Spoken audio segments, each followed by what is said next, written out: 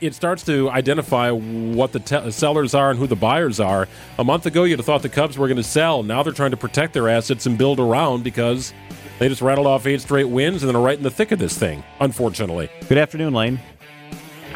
Well, good afternoon, gentlemen. Good to talk with you. Is that the case? Scoreboard watching just a little bit? Yeah, I think you are always doing that once you start to get to the trade deadline. Now, is the team doing a lot of that? I'm sure they're taking a look at it. Everybody's aware of it. You can't hide from it. But, yeah, you're paying attention to what the Reds are doing. You're paying attention to what the Cubs are doing. The Brewers and the Reds have been kind of the two teams leading this division for most of the summer. But the Cubs have played well. They've put themselves in the conversation, and I don't think you can count them out yet.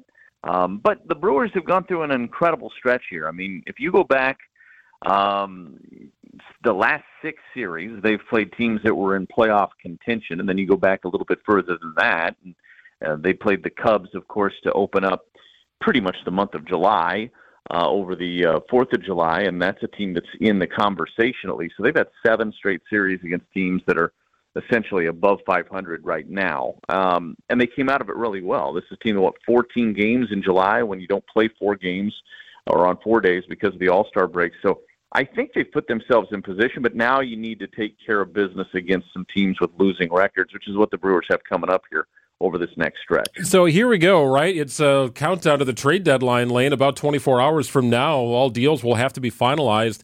All sorts of rumors here involving the Brewers. What else makes sense for them at this point?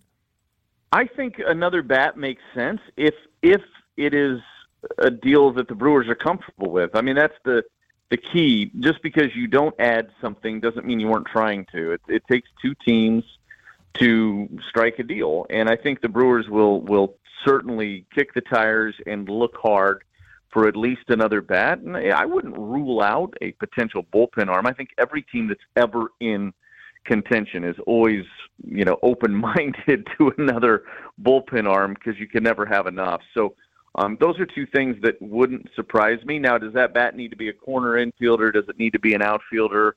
I don't know that I'm as specific on that. If it happens to be a third baseman, great. If not, fine. I think an outfielder makes some sense too because you have some flexibility with the DH. So it wouldn't shock me if it's any position, really. I think the Brewers they've shown too in the past. They're willing to be creative in how they fit a guy into a lineup.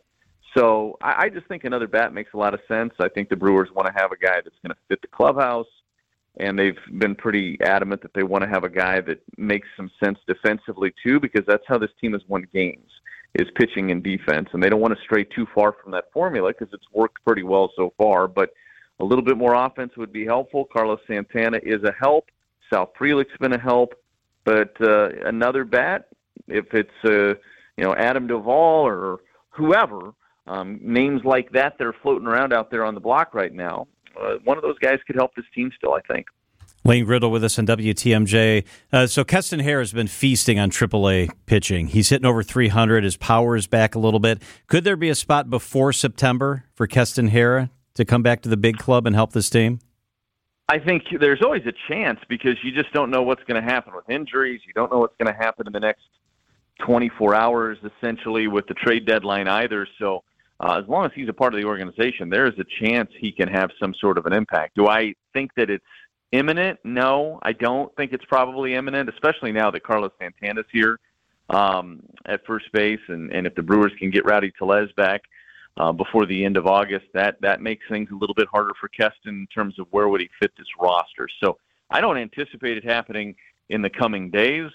I'll watch him end up being up here in the next couple of days because that's sometimes how this works.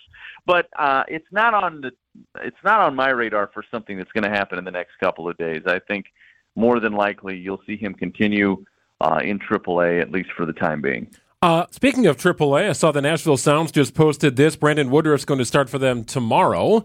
That's a good sign, right? It seems like each step of his rehab process has gone the way it was expected. So he's maybe counting the days till he returns to the big league club.